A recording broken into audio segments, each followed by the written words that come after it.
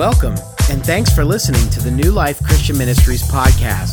If you'd like more information about New Life or for more podcasts and other media, go to newlifexn.org. My name is Alex DeRosa. I'm the pastor of student ministries here at New Life, and as you can tell, I'm not usually up on this stage. I generally speak once a year, giving the pastors, Pastor Mark, Pastor Brad, and Pastor Chris, a little week off after Christmas because it's so busy then. So if you're a first-time guest and you're wondering who I am, that's why. I mean, if you are a first-time guest, I want to encourage you to continue coming back every week because our pastors are amazing at what they do. They get to share God's word in such a powerful way. And I'm excited today to be able to do the same thing, to share what God has been doing in my life and on my heart. But before we get into that, what we do at New Life students is with every first-time guest, we give them a round of applause just to welcome them. And I know for a fact we have some first-time guests here today, so can we just welcome them with a round of applause, thanking them for being here? Yeah! Thank you so much for coming today and making this time a time with us and with God. We hope that you feel welcome and at home. We've been praying and planning for you to be here and are just so thankful that you decided to join us today. Now, whether you're a first-time guest or you've been here a lot and just don't know me very well, I thought I would start by just sharing a little bit about myself. And I do that because whenever I'm hearing a speaker for the first time, I like to know a little bit about who they are. It makes me feel more connected, like we're just in a conversation instead of someone talking at me. So I thought I'd begin this way. First of all, I am married to a wonderful, beautiful, talented woman. She was right here singing. She has a voice like an angel. And I have a 7-month-old son who is very adorable. And he's been in the nursery all day, and he's been doing a great job. So praise God for that. And I have a picture just to show you right here of my wife, Rachel, and my son, Ezra. You can clap. Oh, wow. I will relay the message to Ezra, and he will appreciate it greatly. So thank you so much for that. So that's a little bit about what my life has been like for the last 7.5 months or so. Pretty crazy, pretty amazing. Other things about me. I love comic books. So if you enjoy comic books and would like to get in a long conversation with me about superheroes, I would love to do that. Maybe not right now, unless you can figure out a creative way to do that. But I love comic books. I also love board games. And I know what you're thinking. Monopoly and like categories, well, they're fine, but I have about 50 board games, and I love all of them, and I have a big collection for the youth ministry here as well in the Galaxy, and I just enjoy teaching board games and playing board games, and it's been a hobby of mine for the last couple years, and I've dove way into deep, and my wallet is not very happy along with my wife, I suppose. And a couple other things about me is I love sports. Basketball is probably my favorite sport. I like the Cleveland Cavaliers because since I was like 16 years old, we would go up to those games because it was the closest, but I love the Steelers as well, really rooting for them to pull out a win and for the Browns to pull out a win today so we can make the playoffs. I really enjoy the Steelers. And another thing about me is although I love what I do as a youth pastor, and we're just being honest here, I've not always wanted to be a pastor of student ministries. Now, at first, maybe that's shocking, but really, if we think of kids, most of their dreams or desires when they grow up, they're not a youth pastor. They want to be a policeman or a professional athlete or a professional singer or a famous actress or something, and I was no different. I had this giant dream that I wanted to perform someday, that I wanted to be in front of people, and I wanted to be a famous professional. And I'm kind of delaying it because I'm a little embarrassed about what my dream was, so you can feel free to laugh at me because, again, we know each other a little bit now. But I wanted so bad to be a professional hip-hop dancer. Sure. And the embarrassing part is I wasn't 8, 9, or 10. I was 24 years old when I had this dream. Yes, it's definitely a little embarrassing. You see, what was happening is I was watching this show called So You Think You Can Dance. And at the front of every show, it has that So You Think You Can Dance ?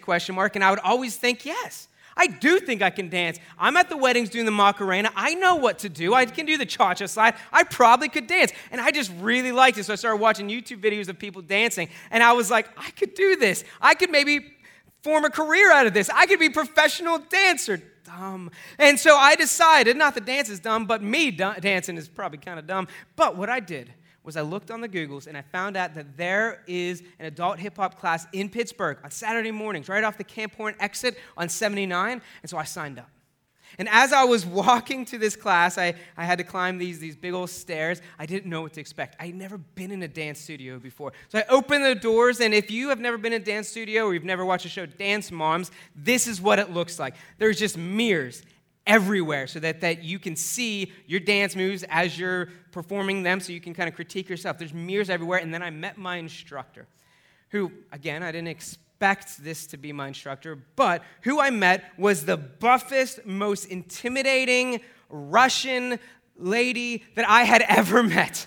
Her name was Olga. Okay, well, it wasn't actually Olga, but for this story, her name was Olga, but she was very Russian, and as I walk in, she looks at me and says, "Do you want to dance?" And I was like, I do. And so I go, and she starts teaching me all these different styles in hip-hop. Who knew there's more than just hip-hop? And so she taught me the first one was crump. It was her favorite one because it's the most aggressive one where you're like stomping the ground and like punching and like hitting yourself. It's weird. And she told me that the first step of it is you have to have something called a stank face. And so a stank face is like, picture yourself walking into a summer camp cabin for 6th grade boys, and you smell body odor mixed with Axe body spray, and your face just kind of does one of like, ugh, that's gross. That's a stank face. So you would do that, and you would dance. She also taught me this thing called tutting, which comes from like the Egyptian tutting, where you would just like make right angles with your body and stuff. And so we did that, and then we did waves, which I thought was kind of cool because it was like our first lesson,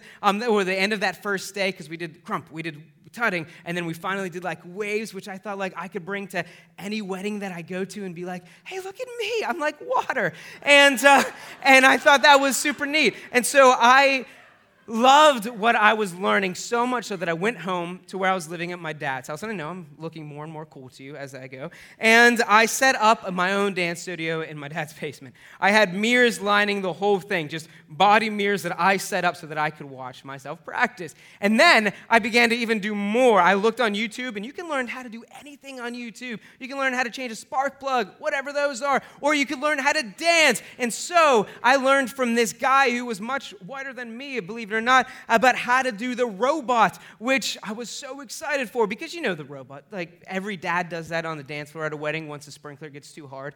They just stand there doing that. But like there's a cool way to like make yourself look like a robot. So I was like, I'm going to learn this. So I did all the classes online, and then I went to Olga one day, and I was like, Olga, I got to show you something. I made up my own dance routine. And so as I showed her afterwards, she was like, Alex, you dance very good. And I was like, yes. I'm going to make it. Guys, I'm going to be a professional dancer. And 2 weeks later, I was going to a wedding, and I thought, this is my opportunity. I'm going to show up, and I'm going to show everyone how good of a dancer I now am. I did the crump. I did the tut. I did my waves. I did the robot. And to my surprise, no one recorded me on YouTube and put me on the line, and I didn't get famous. However, that did not distract me from my goal. So I go home, and I keep practicing, keep going to classes until Olga tells me that she's quitting, that she's going to move to New York to pursue a professional dance career or whatever. And so I decided to quit class because I didn't think that I would have someone that was as intimidating or would fill me with Rocky IV level fear. You know, if you've ever seen Rocky IV, if he dies, he dies. That was like a scary, motivating thing for me. And so I decided to quit, and I would just learn from the online stuff by myself. For the next several months, I just would go downstairs in my dad's basement, practice, night after night, getting better and better. Until one day, I realized as I looked at myself in the many mirrors that I had set up, that I was no closer to becoming a Pittsburgh Steeler than I was to becoming a professional dancer. In fact, what I was in that moment was just a 24-year-old man doing the robot in his dad's basement. And let me tell you, nobody wants to be that. And so I decided to quit my dream. I gave it up, and I went back into youth ministry, which I still love to this day. However, there are still moments where I feel a little unsettled about my life, where I feel like I'm missing something, that I'm not tapping fully into what I was created to do. And I don't believe that I'm alone in this. I think as people, we experience this feeling, the sensation of being unsettled, and we fill it with hobbies or things, a new car, or a new job, or a new relationship. We constantly are searching for what else is out there. That's why we continue to purchase things. That's why my board game collection isn't one. I feel unsettled. I want 50. And we continue doing that because we want to fill this hole we have in us. Unfortunately, none of those things are going to solve the problem. So I began looking and praying and asking God to reveal to me why I had this unsettled nature, and God gave me some of his words to share today, and I'm really excited to do that. But before we get to that, can we pray? Dear God, I thank you for who you are.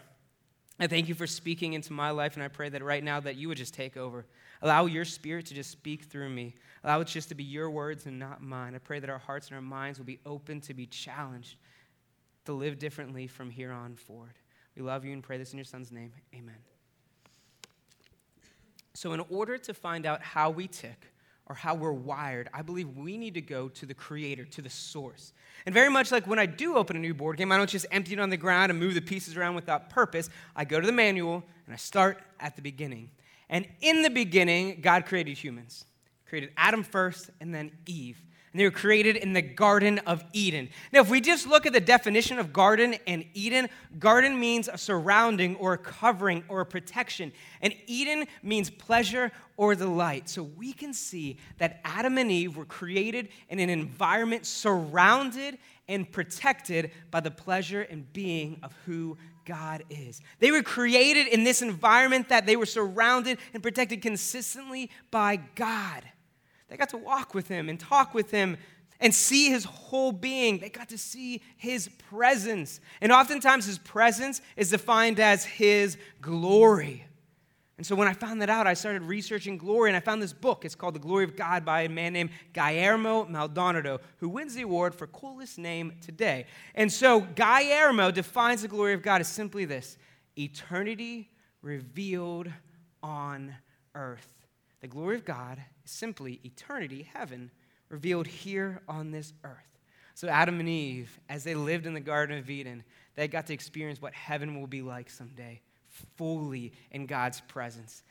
Anytime God's supernatural or spiritual nature or being crosses over in our physical or natural realm, that is glory. And so they got to experience that night and day. They would talk to him and they would see amazing things happen. In the cool of the day, they would just walk with God and fully embrace his glory. But the good news today is it was not just designed for Adam and Eve to experience. God designed it for all of us, and that's my main point today. That's the one thing that I want to share with us so that we can take home and hopefully rattle around in our brain, not just today, but in the year ahead. And the take-home point is simply this: God created men and women to live and to walk in his glory. He created me and you to live and walk in his glory daily. And Adam and Eve got the pleasure of that. Can you imagine what it would be like seeing supernatural things happen every day, talking to God, knowing that it's his voice and not just maybe a feeling that we have inside us, so we could really hear and experience God. Unfortunately, this would not last. Adam and Eve eventually would rebel against God. God asked them not to eat from a certain tree, and when they did it, they broke this relationship that God had. Because you see, God is perfect. 100% perfect. His heaven is 100% perfect. His nature, his glory is perfect. There's no fault in it. So while Adam and Eve were perfect, they could dwell fully in the perfection of God. But as soon as they broke that, as soon as they were no longer perfect, they couldn't fully encounter God like they were designed to do. They couldn't enter into his presence 100% anymore. So they were cast out of the garden. They were removed because of the sin in their life, and sin is simply just anything that is against the will of God. And as fun as it would be just to blame Adam and Eve for everything that's happened, it's not them alone. Paul, this guy that was communing with God, talked to the church in Rome, and he would share this in Romans 3:23. He would say, "For everyone has sinned. We all fall short of God's glorious standard. For after all, his glorious standard, the standard of his glory, is perfection and nothing less." So all of us have this same struggle. We can't be perfect on our own. And so Adam and Eve lived outside of God's glory until they passed away, and history continued to move, and people continued to struggle with this idea of not being perfect until one day we meet a guy named Moses, who was not perfect in himself. He had a bunch of mistakes that he made as well. But God still showed him glimpses of his glory. At first, God called Moses to free the people of Israel from slavery, from the Egyptians, and he did that by showing glory. This amazing things happened, and it freed them from slavery, and then they were in the wilderness, in the desert. And God goes to Moses and speaks to him again and says, "I have a big task to ask you. I know that removing them from slavery was a big test, but I got another one. I want you to take the whole nation of Israel, who are already grumbling. They were free from slavery, but they're already complaining in the wilderness. I need you to take them, and I need you to bring them to the promised land. Now, I'm not going to tell you exactly where it is or how long it's going to take, or I'm not going to show you on a map, but I need you to take them. And Moses was fearful of this. He was scared to comply with God's request because he didn't know how he could possibly accomplish it. So he goes to God and asks for some help. And this story was recorded in the book of Exodus. And this is the exchange between Moses and God. And it says from Moses first, "If you don't personally go with us, God, don't make us leave this place. How will anyone know that you look favorably on me, and on your people, if you don't go with us? For your presence among us sets your people and me apart from all other people on the earth." The Lord replied to Moses, "I will indeed do what you have asked, for I look favorably on you, and I know you by name." Moses responded, "Then show me your glorious presence. Show me your glory." The Lord replied, "I will make all my goodness pass before you, and I will call out my name Yahweh before you, for I will show mercy to anyone I choose, and I will show compassion to anyone I choose. But you may not look directly at my face, for no one may see me and live." This is because of the sin that was in our lives. The Lord continued, "Look, stand near me on this rock. As my glorious presence passes by, I will hide you in the crevice of the rock and cover you with my hand until I've passed by. But then I will remove my hand and let you see me from behind, but my face will not be seen." Moses knew that if he was going to accomplish this huge task, if he was going to do what God was asking, he needed some spiritual, supernatural, glorious help. And if he would just see a glimpse of this glory, he knew that he could accomplish the impossible.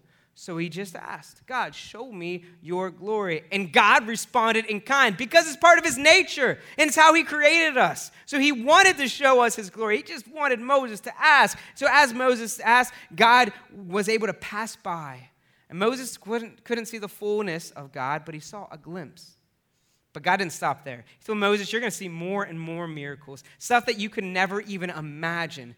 And I'm going to continue talking with you." So Moses and God would communicate, would speak, and after they would talk, Moses, his face would glow with the glory of God. Almost like how the moon reflects the light of the sun, Moses' face would reflect the glory of God. And so he would leave God's presence and walk to his people, the Israelites.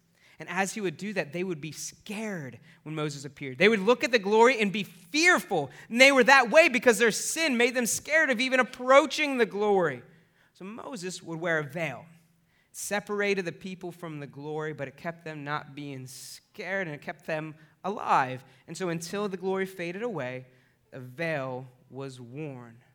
So Moses did not get to see the fullness, but he got to see a glimpse of the glory. And as history continued and Moses passed away, people continued to live outside of the promised glory, outside of heaven on earth, outside of this Eden, until God decided to rectify what had happened. He looked at us and he saw that we had made our mistake for us. We took what was perfect and we broke it. Very much like growing up, I would always get toys like Power Rangers and Ninja Turtles and Transformers, and the day after Christmas, I'd bring them to my dad with the head falling off or the arm or the wheel disconnected and be like, "Dad, can you fix what I broke?"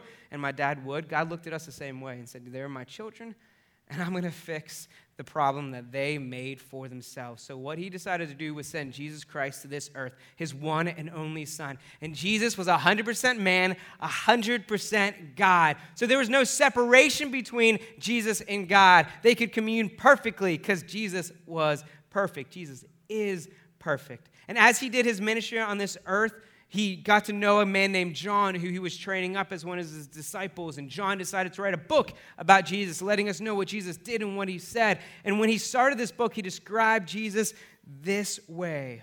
"So the Word," meaning Jesus, "became human and made his home among us. He was full of unfailing love and faithfulness, and we have seen his glory, the glory of the Father's one and only Son." You see, because Jesus is perfect and he completely can interact with God and their relationship is united, what God was saying through John is that Jesus is the glory of God on earth. He embodies heaven in himself. Jesus is the glory of God. On this earth, he was heaven, and he was able to show it to people. So as he lived, he did miraculous things, supernatural, spiritual things in our natural physical realm. That is glory. And so Jesus went around and he turned water into wine. He walked on water. He told the seas to calm down when they had huge waves. He would go and multiply food by the thousands. He would heal people, the deaf and the blind and the mute and the lame and the leper. And he would even raise people from the dead. There's one time a guy named Lazarus was dead for 4 days. Jesus just simply went up to him and said, "Arise and be alive." And he did. It happened. Lazarus woke up and like nothing had happened, was alive. This is glory. And not only that, but Jesus showed us forgiveness and mercy and kindness that the world had never experienced before, until after the Garden of Eden, rather. This was glory. His goal was to show us his glory here on earth. And he even prayed about it. He said, "God, your kingdom come, your will be done on earth as it is in heaven." And heaven on earth, after all, is glory. So he's asking to show people. He would talk about it. He would say, this is how you can bring the glory of God, the kingdom of heaven to earth. This is what it's going to look like. This is how your lives are going to be affected. And then he would pray again. And John recorded this. He would pray about his disciples, but all believers. And he would simply say, "I have given them," all of us, "the glory you gave me, so that they may be one as we are one." Jesus saw that our relationship was shattered with God, that no longer could we be fully in his presence, that we couldn't speak with him like we were destined to. So Jesus took it upon himself to fix this situation. After his ministry was done, he would be betrayed and arrested and beaten and humiliated and put on a cross. And on that cross, he took all the sins that have ever happened on his own shoulders, from Adam and Eve till the end of time. He took the sins that we committed yesterday and today and tomorrow, and he took all of them on, and he died with them as a sacrifice for all of our sins. And he did this for a purpose, to remove any kind of barrier between God and us. Jesus removed, by his death, Jesus removed the barrier between God and us. He removed it between his glory and us. No longer was there able to be a veil. He took the veil and he ripped it us and he threw it away. And he said that no longer are you going to be separated from God. All you have to do is give your lives to me, because after he died, 3 days later, he rose from the dead and he defeated death and sin with that action. We just sang about it. When he rose, he changed everything. He set things right. And simply what he asks us to do is give our lives to him. Later on, Paul, who encountered Jesus on the road, but also knew all about Moses in the old ways, would talk about this veil being torn. And he said, "But whenever someone turns to the Lord, the veil is taken away. For the Lord is the Spirit, and wherever the Spirit of the Lord is, there is freedom." So all of us who have had that veil removed can see and reflect the glory of the Lord, just like Moses did. And the Lord, who is the Spirit, makes us more and more and more like him as we are changed into his glorious image. Beginning of that, where it says, whenever anyone turns to the Lord, the veil is removed, is so important. Pastor Chris often defines repentance as simply turning away from something. In this case, it would be turning away from sin and our life, or our own life, and turning it over to Jesus. And if we give our lives over to Jesus as Lord, which means owner, and Savior means rescuer from sin and death, that veil is taken away, and we now can experience full glory. We can now live in how we were created to live. And after I found this out this summer, I began praying a simple prayer. God, show me your glory. Show me it like you showed Moses, but show me even fuller now because the veil is removed. Show me your glory. And can I tell you what happened? 2 stories. The first one, it started a couple years ago. I was in a cabin and I was praying to God and I was asking him about our youth ministry and what it's going to look like in the future. And he gave me his words, which is glorious in itself, because I don't often hear God's voice speaking to me. And so as I heard God's voice, he said, right now you have youth group Tuesday nights for junior hires, Sunday nights for senior hires.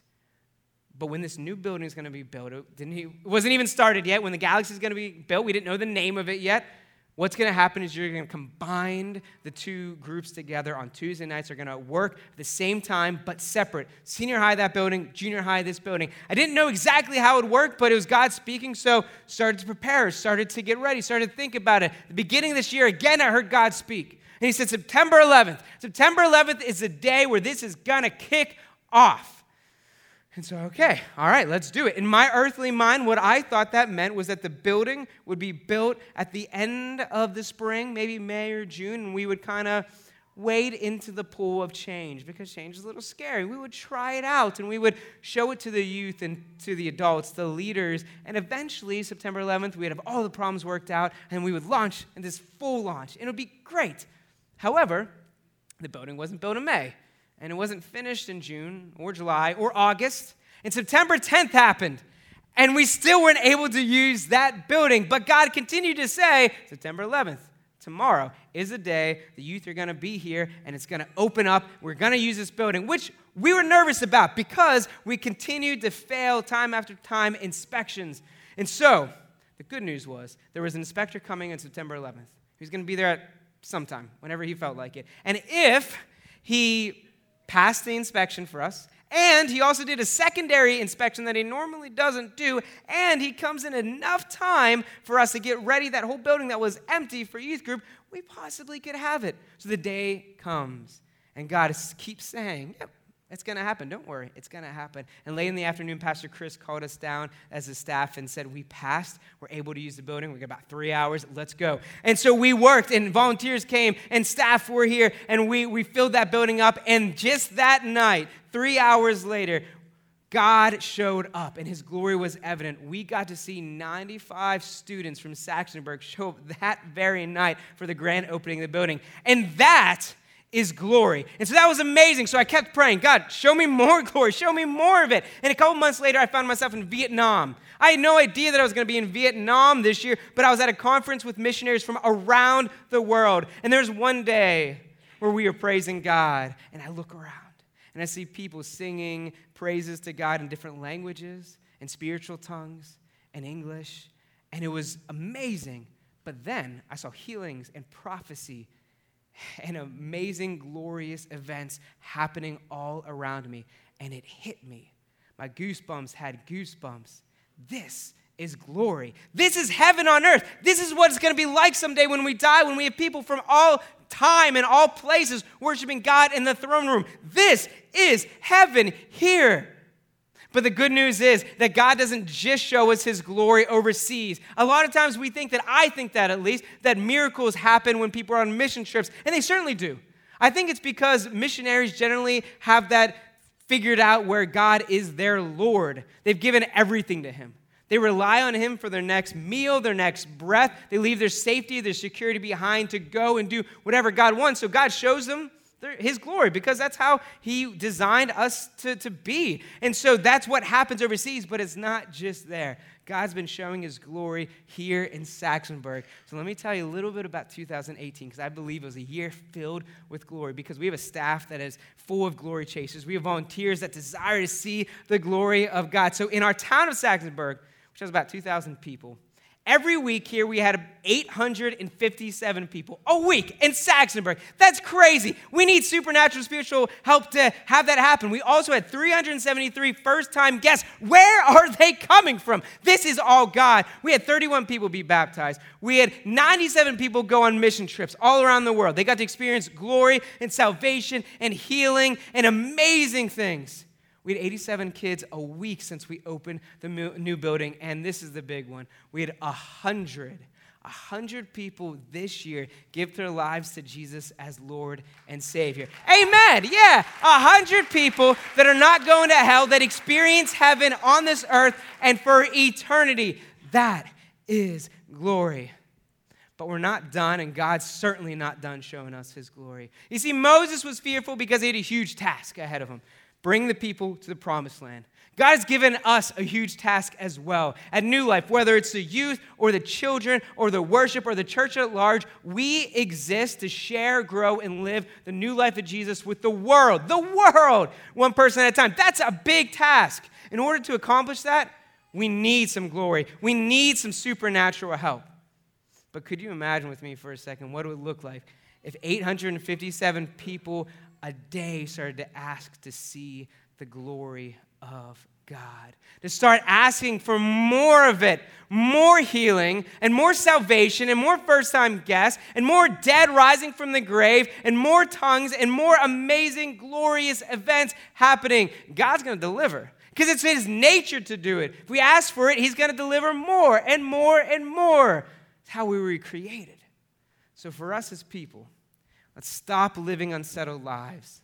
Let's stop living lives that are as glorious as a 24-year-old man doing the robot in his dad's basement. Let's begin living lives that God designed us to live fully in his presence. Let's get that veil out of there. Give our lives to Jesus as Lord and Savior and live fully in his presence. And if you'd like to do that with me this year, this is the next step. It says, I will ask God to show me his glory every day. If we do that, God's going to deliver. He's ready to deliver. He wants to show us his glory. He's been ready since the beginning of time. So let's simply do what Moses did and ask to receive the glory. And God's going to deliver. Let's pray. Dear God, I thank you for who you are. I pray that as we go out today, that we will see miraculous things happen. We will witness supernatural events. We will be in your glory. We'll move from one glory to the next. God, I thank you so much for what you did in the lives of me and other people over in Vietnam, but I pray that it will come home to Saxonburg, that we will consistently see miraculous glory happening here time after time. We thank you for Jesus. We thank you for sending him on the cross to die for our sins, and I pray that if anyone is in here that has not given their life to Jesus as Lord and Savior, that right now they'll do the same thing, saying, just God, be my Lord. God, be my Savior. Transform our lives today. We praise you and we thank you and we pray this all in your Son's name.